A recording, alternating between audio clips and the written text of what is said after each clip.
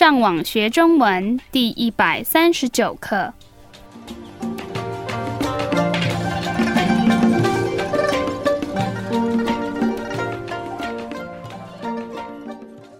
大家好，我是 Karen。大家好，我是 Raphael。And hello, I'm Adam。欢迎来到台湾，跟我们一起学习更进一步的中文课程。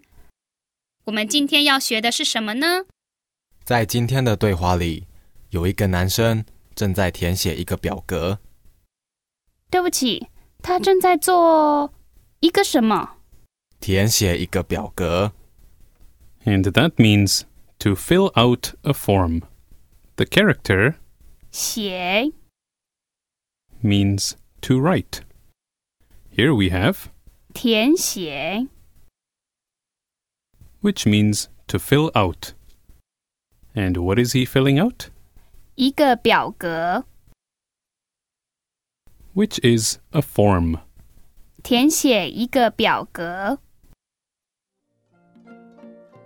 让我们先听一次今天正常语速的对话。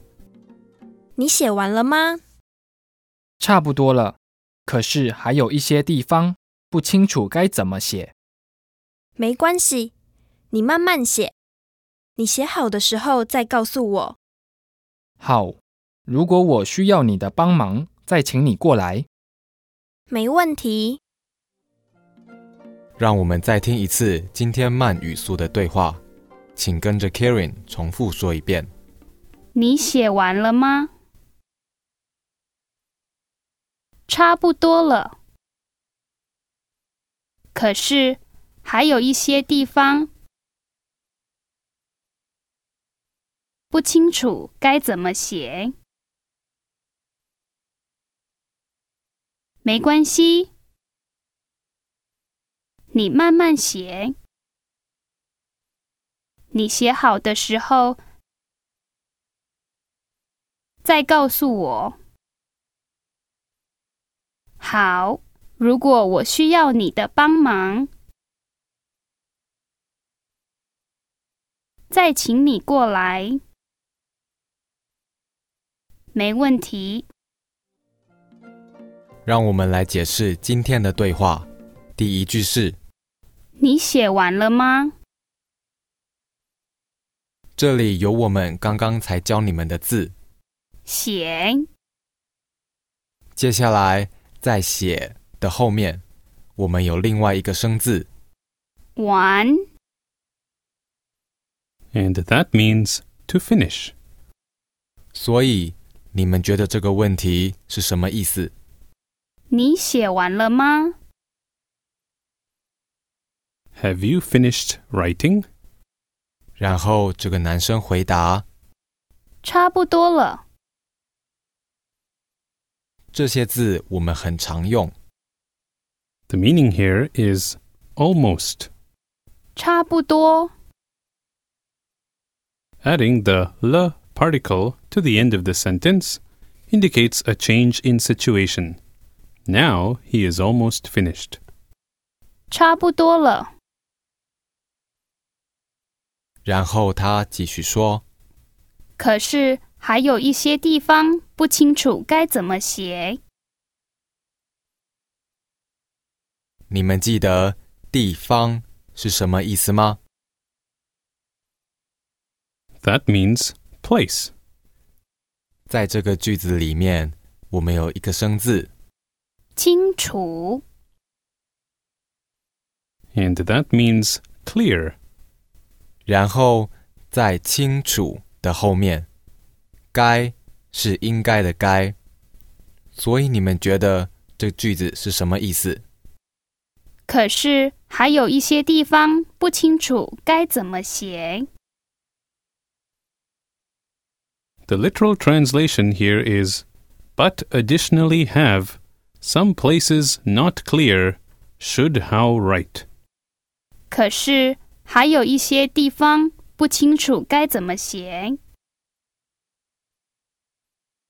But there are some places that aren't clear what to write. 然后这个女生回答：没关系。That's okay. 你慢慢写。The literal meaning here is you slow write. Repeating a verb like this is a common way of emphasizing the action involved here. So she's saying, you can write slowly. 你慢慢写。然后他继续说，你写好的时候再告诉我。Earlier in this lesson, we taught you 写完了。which means to finish writing. Here we have another way to say this. 写好了。The literal meaning here is write good, as in, I'm done writing. 你写好的时候再告诉我。你们记得告诉是什么意思吗？ That means to tell. So the meaning here is, when you are finished writing, you can tell me. 你写好的时候再告诉我。The 在 character here has been taught to you as meaning again. In this sentence, it means then. It is used in this context in situations where an initial action is required before the second action can be completed. So in this case, the man first has to finish writing, then he can tell the woman.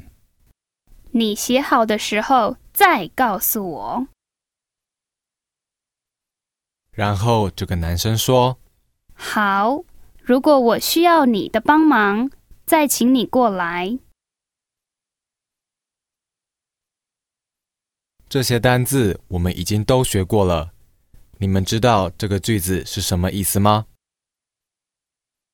The literal meaning here is, okay, if I need your help, then please you across come. 好，如果我需要你的帮忙，再请你过来。The 过来 at the end is a common way to say come over here. Note how the 在 character here is being used in the same fashion as it was explained earlier. 好，如果我需要你的帮忙，再请你过来。Okay, if I need your help, I'll ask you to come over. The 请 at the end here can mean please, as we've seen in the past, or invite, as we see here. 然后这个女生说，没问题。No problem. 让我们再听一次今天正常语速的对话。你写完了吗？